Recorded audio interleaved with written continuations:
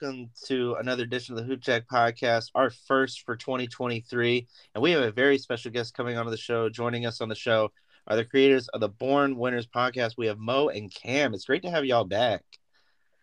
Great to be back, Chris, man. How you been? Been doing good, man. We haven't had y'all since July, and Wow. It's how have been that y'all? long already? That's I crazy. know it's been a minute since I've had y'all back on the show. But how's the show been doing for y'all? How was the show for y'all for 2022? It's doing well, man. A lot of growth. We had, playing around with, some guests and different segments and stuff like that. Trying to, play around with stuff and see what works and what not and stuff like that. But we're still enjoying it. It's still fun for us, and I guess that's all that really matters. Yes, That's sir. all. That's all that does matter, man. As long as y'all are having fun and doing it, ain't no harm, no foul. Of course.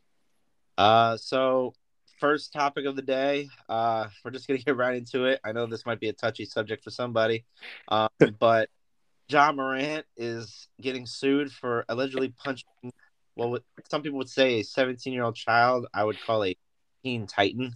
But what do y'all make of this whole situation? Because I read the article and it's kind of, I don't know. To be honest, I didn't read anything on it. I only saw the same headline. But if, self-defense is self-defense, but at the same time, John Morant, come on, bro. You know better. You know a little better than to be putting your hands on a kid, whether you knew exactly how old he was or not. You know there's a difference. Like, he knows his stature. He knows what he could lose. It's just an unfortunate situation. My question is, this happened during the pickup game, right? This Was happened this pickup game in July. okay? So I was just about to say, why are you playing pickup games in the middle of the season?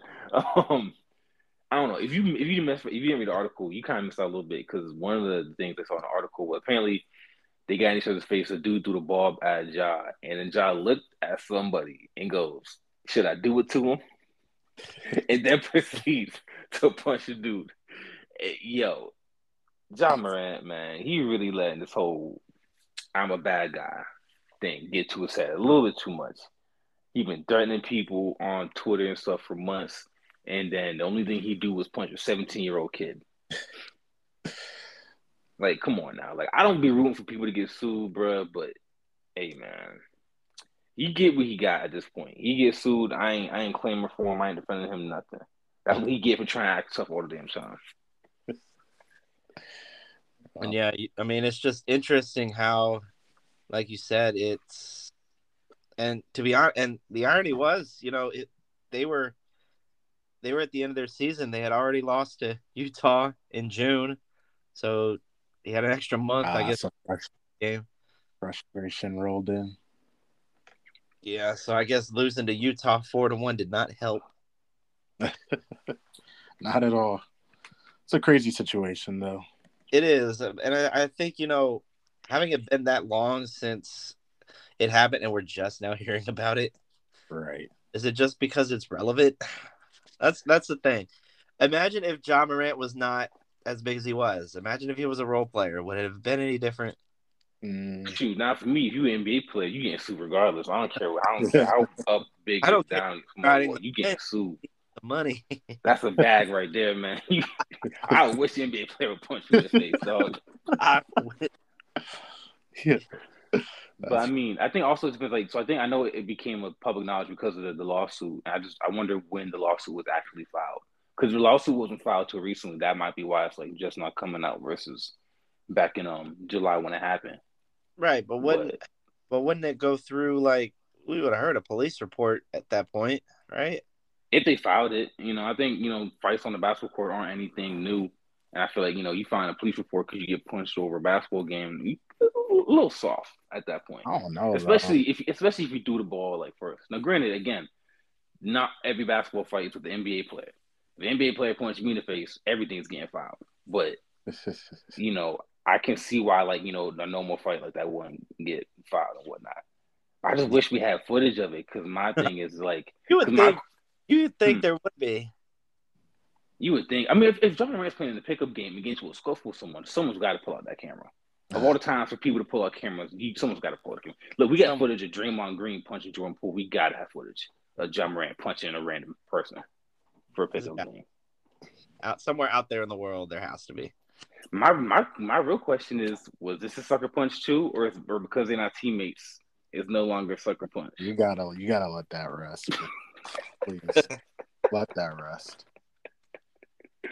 Man, me and I will be arguing about that Draymond Green punch for a minute now. Oh man, when I saw that go down, I'm like, all right, this is interesting. Yeah. How's it gonna go? Uh, Now we see it right now where the Warriors are sitting. It's not great. no, it is not. It's Um, actually funny because Draymond Green just said he's going to restart his podcast now. and he's been like talking a lot on his podcast too. Yeah, but he hasn't. I don't think he's done it since the Jordan Poole incident though. No, So it was, I'm interested to see how if he's actually going to talk about it on a podcast. and then so another thing that happened, which kind of struck me as odd in the NBA, as Donovan Mitchell scored a career high 71 points. Dog, he's a dog. The con was that the next day he was issued a PED test. Let's talk about it, man. Let's talk about how disrespectful. I'm curious. So LeBron can score 41 at 40 years old, and it's not a problem. But Donovan Mitchell scores 71, and we're doing a drug test. Right. Was there one for Devin Booker after he scored a career high with Phoenix? That's the thing. They need to keep it even all the way around. Like, did they do one for Luka when he dropped 60? I'm wondering if they did, because if they did not, there's some. Yeah, I think that's going on now. Right. I think it's messed up. I think they need to keep it even. If they feel whoever has the remarkable performance or whatever their criteria may be, they need to drug test every single person. Luka should have got it twice last week. He had 60 and 50, I think, in the same week. So I don't like that. Let Donovan Mitchell have his shine and stop random drug testing if you're not going to do it for everybody. That's my opinion. Absolutely. And it's just it sets a bad narrative, like it's around like you don't. We've known Donovan Mitchell can score. He has one good night, and you immediately think it's like when you look at the NFL. I think what Justin Jefferson or somebody recently had like 3 touchdowns. Next day, performance and PED test.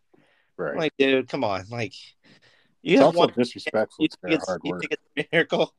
Right. If it's consistent, then I'd say something, but it's not. It's 1 week. Exactly.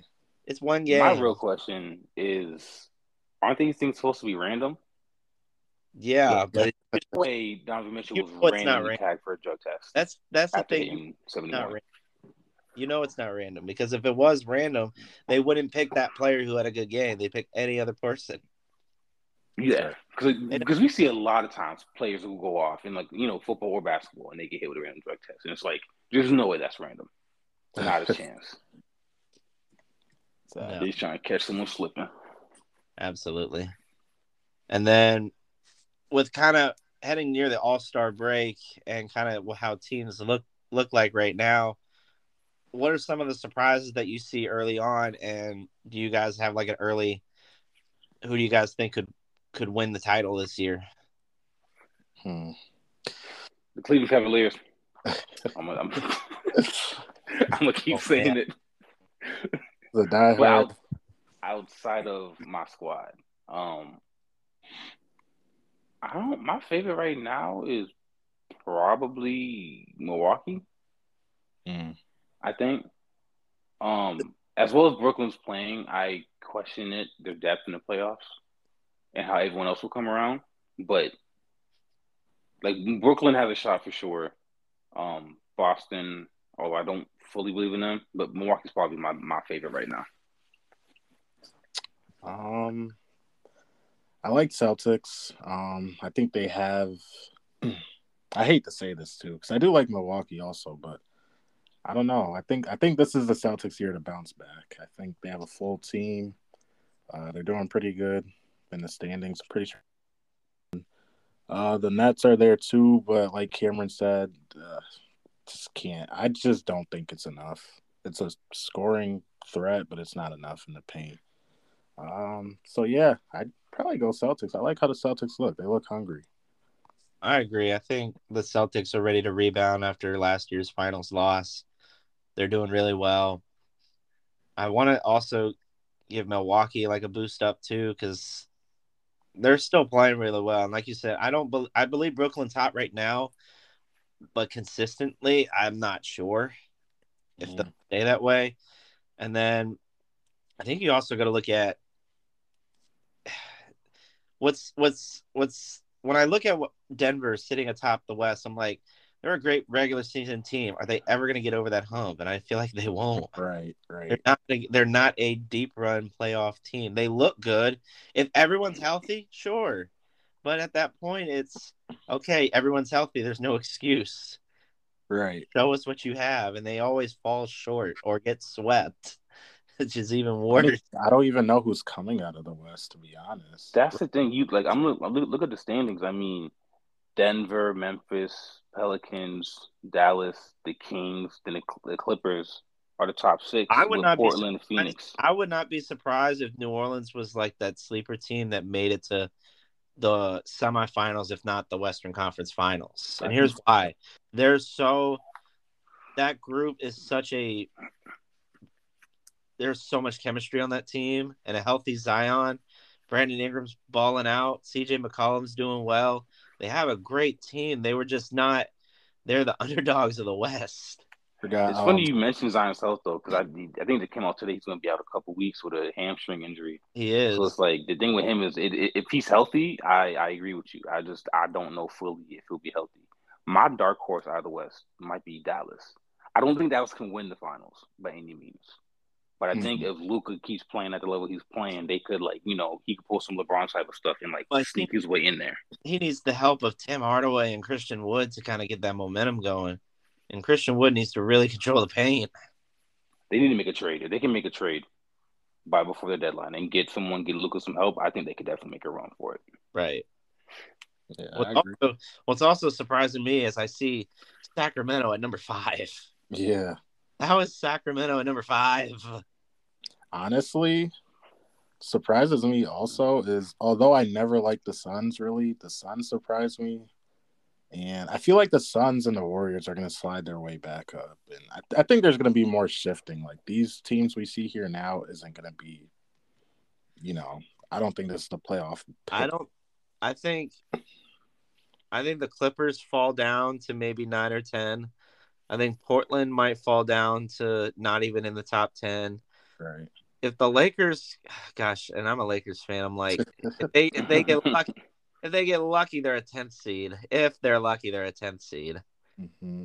And that's like, I'm like trying to give them a bone, but it's tough. But I think you got a tough route if Minnesota does well, and all that. I think they can move back up. And like you said, Golden State and Phoenix are always the second half of the season type of crew, especially Golden State. Mm-hmm. They always like to do well in the second half that moves right into the playoffs. Yeah. There'll be some shifting. I think the Nuggets, though, and the Grizzlies will still be up there, but I think a lot of other teams will slide around. But it just comes down to, are they playoff material? Right. And right now, Denver hasn't shown it, and Memphis really hasn't shown it either. They've not really changed a whole lot of the roster that much. Exactly. Also, everything in the West is so close because, right now, Golden State at the 9th seed is only 4.5 games back from Denver from being the 1 seed. Right. Everything is they got 20 wins. Denver has 24. They're not that far off. Exactly. Compared to the East, Atlanta's 8.5 behind Boston. And it's the same 9-1 seed comparison. So, I feel like the West really anything can happen. The Lakers, honestly, Lakers could still sneak in there. Yeah, they could. They're only 1.5 games back of the 10th spot. Yeah. Surprising, considering everything. It's just especially because I don't believe Utah's going to keep that 10th spot. Oh, they're not. Right at what they're playing at right now, they're not. No. So, all right, guys. So we're going to take a quick commercial break. When we come back, I have my one-on-one Hooper profile with Hampton-Sydney basketball alumni Brian Brennan. So stay tuned.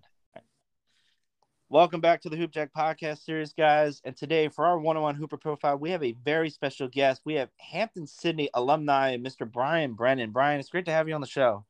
Appreciate it, man. Happy to be here.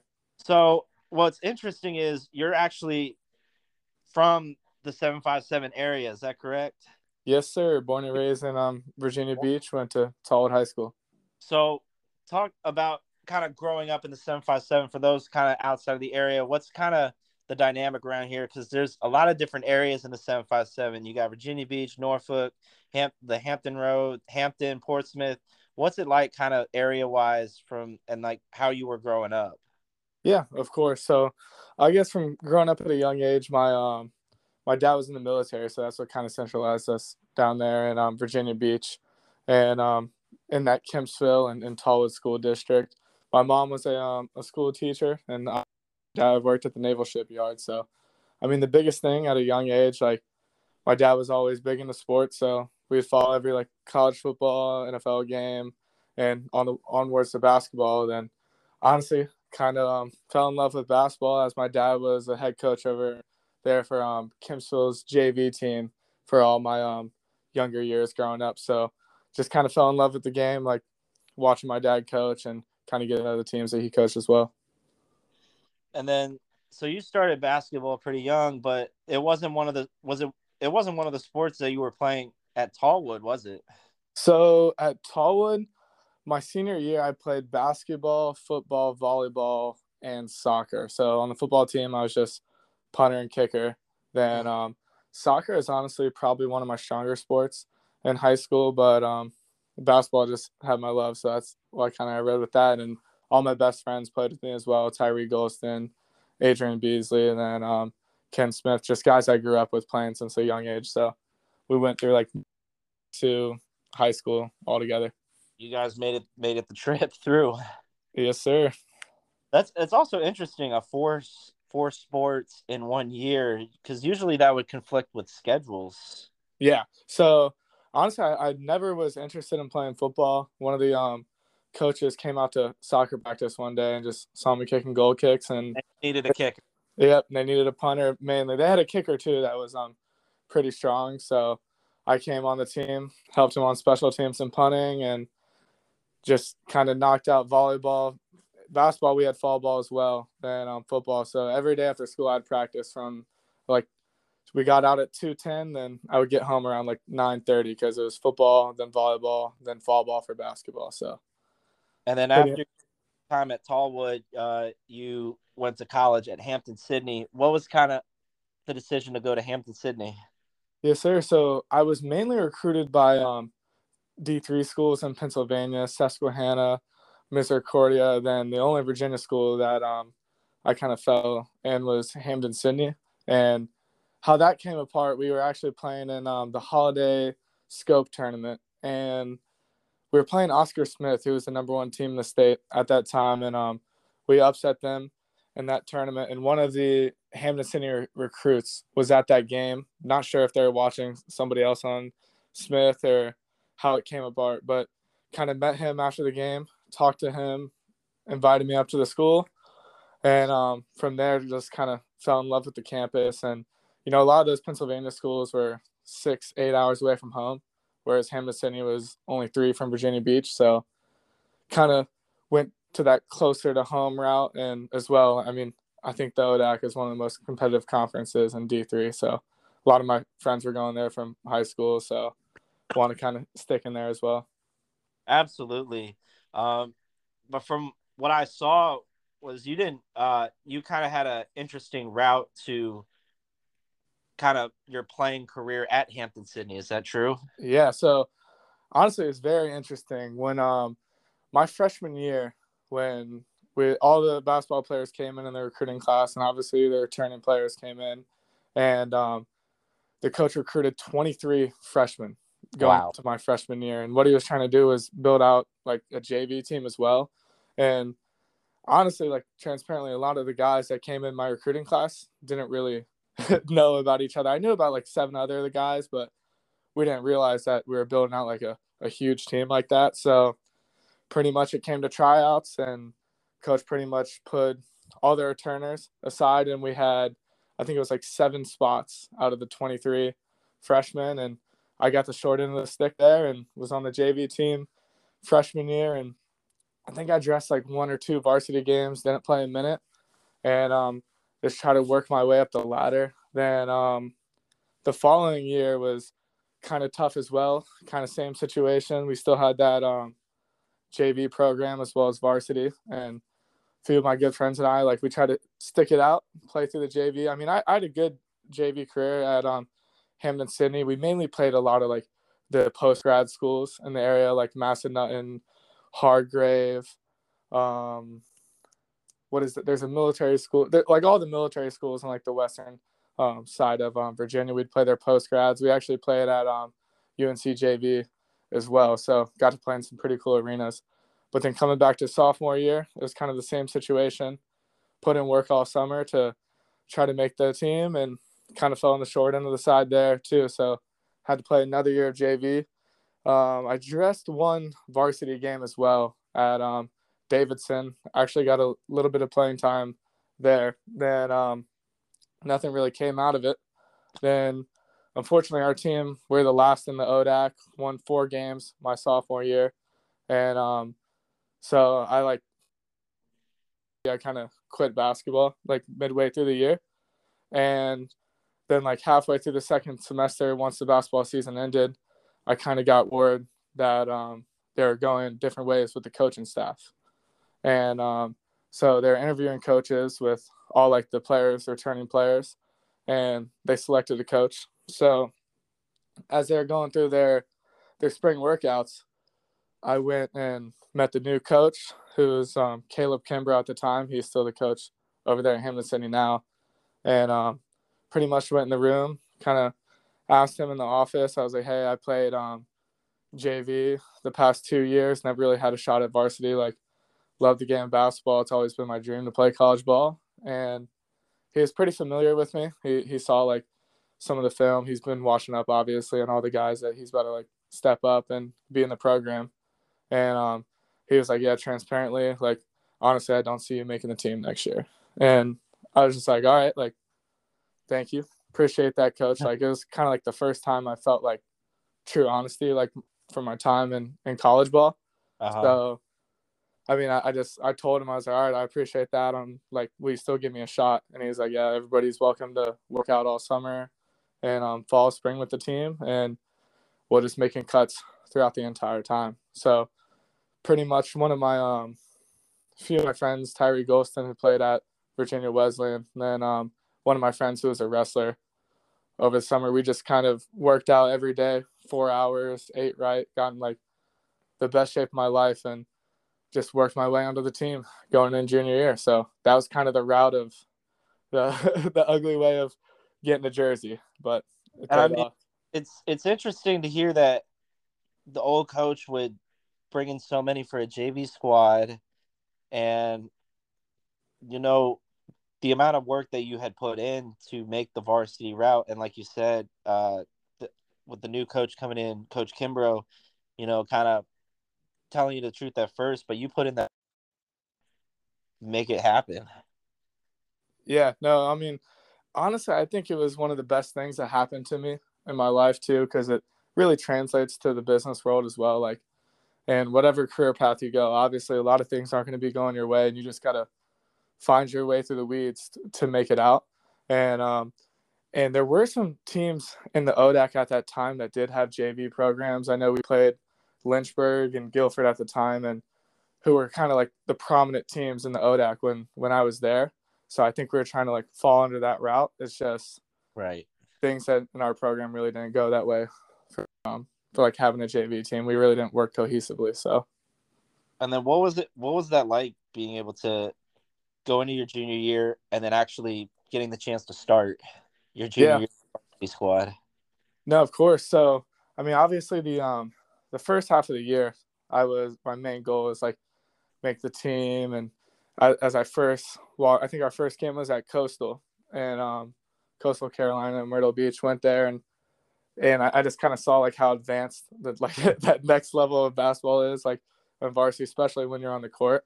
So I was like, dang, this is tough. Just kept working, keep my mind right, like watching film. So when that time came, I'd be prepared. And it wasn't until like the 9th game, I remember when I first started, and essentially like my role was just like make sure, fill every gap on defense, know every offensive set, like study the players, know exactly where we need to be, and just kind of be like that fifth man that solidifies our team together. And it was kind of unique when I first came in and started. A few of our guys were actually hurt. That's why that like our main shooting guard, Kevin Quinn, was injured. So that's what kind of like made me come in and play like a bigger part. And as I came in, played a key role. We started winning. I think we went on like a 7-game win streak. Kevin came back, and I was still starting, playing like not nearly as much as I was before. Only probably like starting like the first 3 minutes of the first half, playing like the first 4 of the second. Then Kevin would come in, and we like our team chemistry was insane. Like everybody was pretty much selfless on that team. Then I got hurt after that, stepped out for another month, and it was just kind of next man up mentality there. Absolutely. And then by your junior year, they're coming in with a new head coach, Caleb Kimbrough. What was it like? What was that dynamic like? And especially, being a coach on the floor, how was he able to help you guys off the floor as well to kind of grow and establish everything?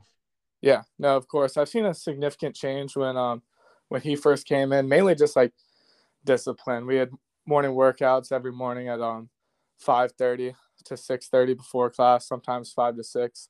If you showed up a second late, you're out of the gym. Like you're not working out that day.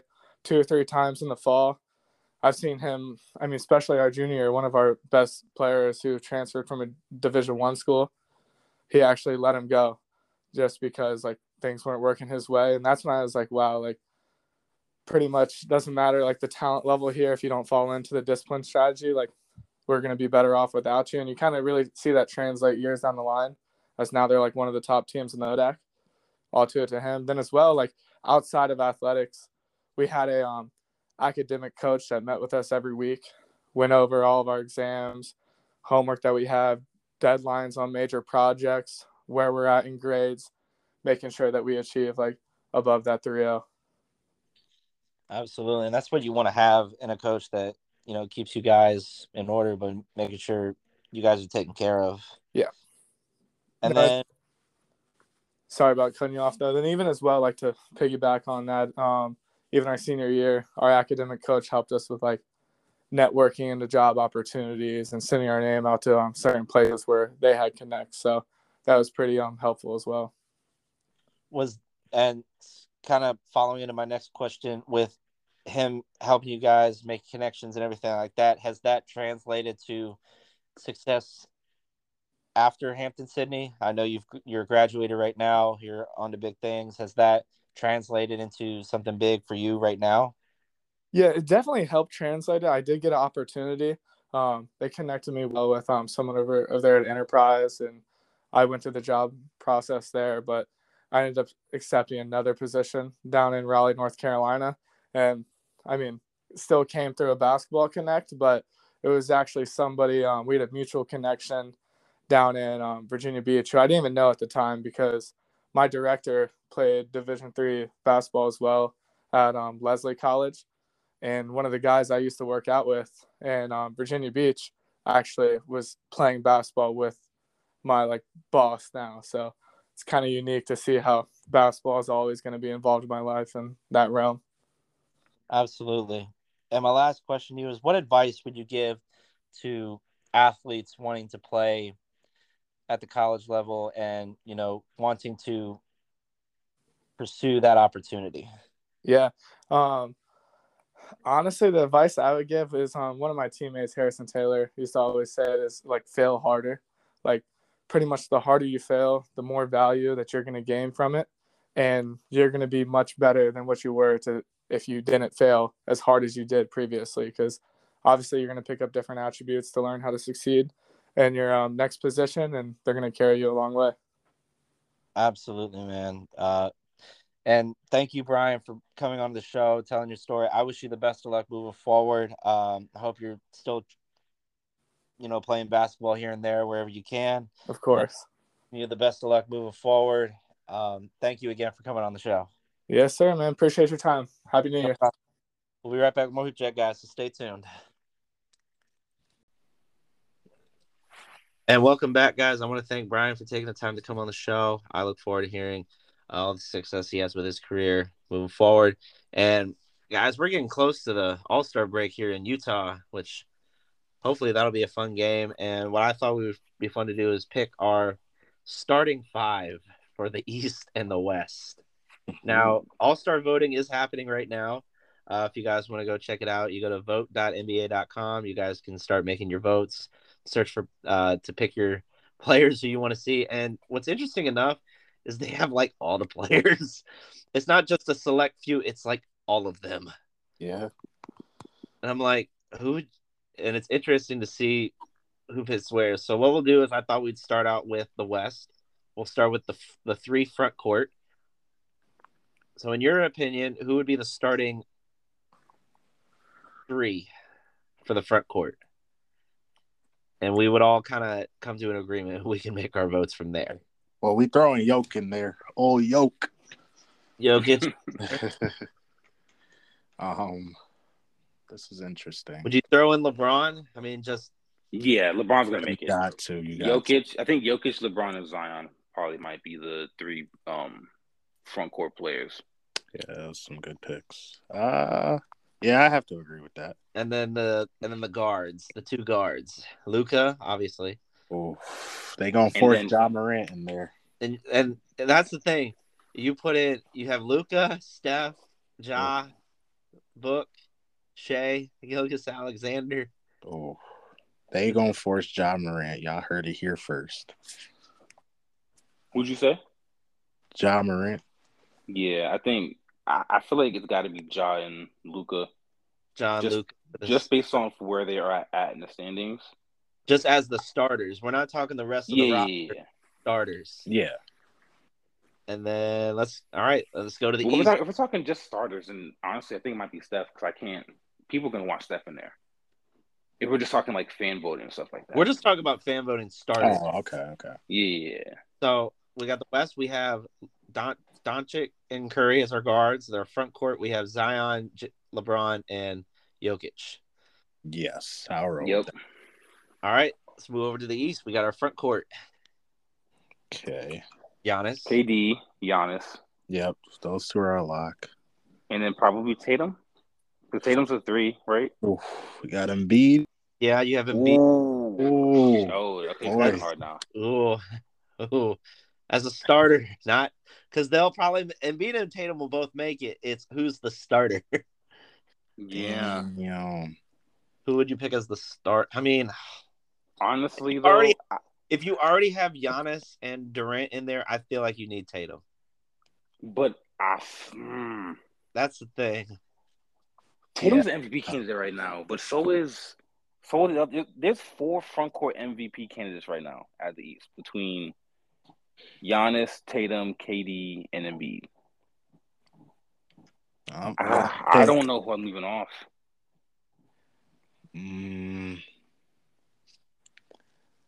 Tatum. It's tough, isn't it? It is. That's a tough one. That's a tough. I think Embiid's getting left off. Yeah, I had to think that. So we'll put Tatum as our starter. Yeah. Not because I want Embiid to get left off, but I feel like, people like homegrown American players. And then our And Giannis is an MVP, so he's not getting left off in spite of that. But He's- Embiid, kind of fits that easy person to cut out. Yeah. And then you have our guards. Guards is tough too. Donovan Mitchell, Trae Young, Jaylen Brown, DeRozan, Irving, Ball, Beal, Levine, Kyrie, and Donovan. Kyrie, and Donovan. Well, okay, so the Kyrie part is so tricky because any other year Kyrie would be, but with the whole, situation he got into earlier this season. So would you put Trae? So I agree with that. I think it hurts him as far as a starting role. I think he'll definitely be on par with making the roster. It's just who fits that starting role. Yeah. But I mean, I don't know. Averaging 26, 5, and 5 on 50% shooting from the field. I mean, and then you got the only people ahead of him are Trae, Jaylen, and DeMar. I cannot see DeMar being ahead of him. Jaylen Brown's having a fantastic season, man. He is. So I could see two Celtics players on the starters. Ooh, that'd be interesting. Yeah. This one's hard, man. Because then you look at Trae Young too. Trae Young, Trae Young he shooting could get it. the field. Yeah. Oh man. So what? Our only lock is Donovan Mitchell Our so far. one lock right now is Donovan Mitchell because he's having a fantastic year. Man, I think honestly, Cameron's right. I think Mitchell might get snubbed in spite of his good season. There's no one else to replace. I'll go with Trae Young. I have faith in Donovan too. You know what? I'm sticking with Kyrie and Donovan. I'm sticking with Kyrie and Donovan. All right, there you go. So Kyrie, Donovan. So what we have the West starters. Reminder: this is starters, people. We don't have the full, what would be like a 10-man roster, almost 12. 12, yeah. Yeah, I think it's 12 or 13. 12 or 13. We got the Joker, James, Williamson, Doncic, and Curry for the West. For the East, we have Mitchell, Irving, Tatum, Durant, and Antetokounmpo. So, in your opinion, for the West, who else would make? And we'll go who the rest of the 7 for the West. Who would make it? So we need 3 more backcourt players, 2 more front court, and I think 2 wild cards. Is what I believe is allowed for the coaches voting. So we're definitely getting Ja. Oh yeah. Ja's definitely getting in there. Booker. So Ja, Booker. Dame. Would you go? But if we do that, then we got to have all front court or mostly front court for the rest of the way. What, Paul George? Well, if Anthony Davis is healthy enough to play. If he's healthy enough to play. It's a big if, bro. Very, very the biggest if. I think he was out for the year. I don't know what's wrong with that guy, man. So Shea Alexander would be in there. Man, there's just so many. It's tough. Big snub because he's done a lot for OKC this year. Granted, them doing mediocre.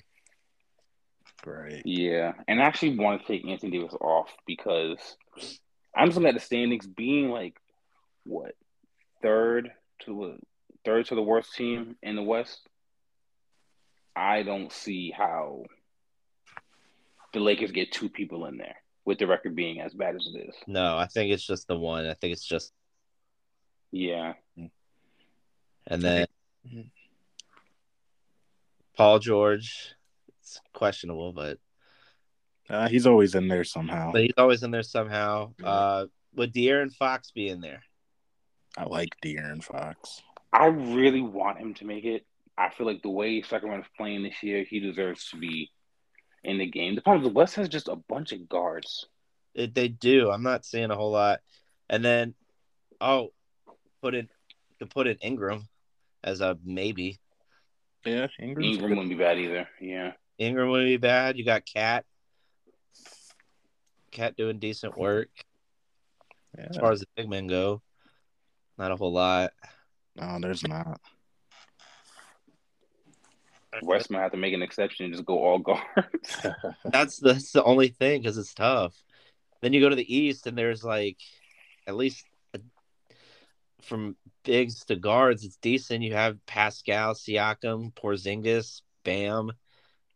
Either Embiid or, Durant or Giannis, whichever one of the 3 doesn't make the starting lineup. Yeah. One of those 3. Even Julius Randle. Yeah. You have at least enough front court players to do work. Right. Let's see their guards. Yeah, they got some good guards too. And you got LaMelo, Bradley, Zach, James, Harden. You got Harden. You got Hero. Garland's at the bottom too. Garland, Maxey. Yeah, this is a lot better. I know the East looks a lot better than the West.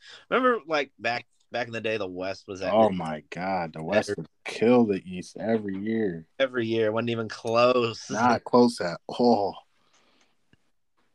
But it's good to see that the tides change, man. Yeah, that's kind of what we want to see. Yeah.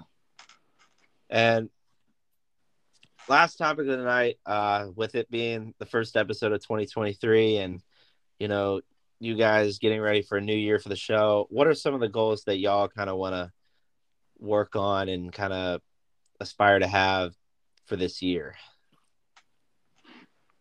Well, our first goal is growth, no matter what. We want to get our brand up, our engagement up. We want to talk with the people that listen to us. We're also looking to, have more, like Cameron said, we're dabbling in connecting with people and making episodes with people we've never met or we don't know for anything. And, get some more people on the show, see how it goes. I mean, that's great to hear. I mean, the sky's the limit for y'all. Like, I think y'all starting out, like I've done, I've started small, and it's just however many connections you can get, and just reaching out to anybody who has a story. Yeah. How about you though? What are your goals for the Hoop Jack podcast? I think almost the same line as growth. I think, trying to do more with video than audio. I know this is an age where audio is not a whole lot. Everyone's on YouTube. Everyone's, doing video stuff. So I'm balling on a budget. So I can do the most what I can. I think, doing this out of a one bedroom apartment is the best I can do. But hey, man, hey, any way I can try. And then especially with just trying to find more people to have on. I think I want to try to do. I think this year I also want to try to get more out there with put the brand out on, like, go actually to places, go to like AAU tournaments, go to high school tournaments, go to anywhere I can for a tournament or anything like that to put the name out there. Oh, that'd be a great idea. Get some shirts, some marketing, and just having some conversations, man. That'll be good, like a live type of podcast. Yeah.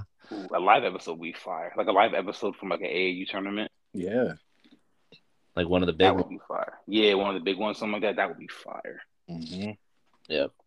But all right, guys. So that wraps up the first episode of 2023. I would like to thank Mo and Cam from the Born Winners podcast for coming on the show. Guys, I wish you guys the best of luck. I will be keeping in touch with y'all, seeing how y'all doing. And I can't wait to see the growth that you guys have for 2023. Thank you, Chris. Appreciate it. Appreciate the love and support, man. No problem. Good luck to you and your channel. And hope everyone has, a successful 2023. Yep. You guys remember to keep logging in, tuning in, and remember, don't be a bystander.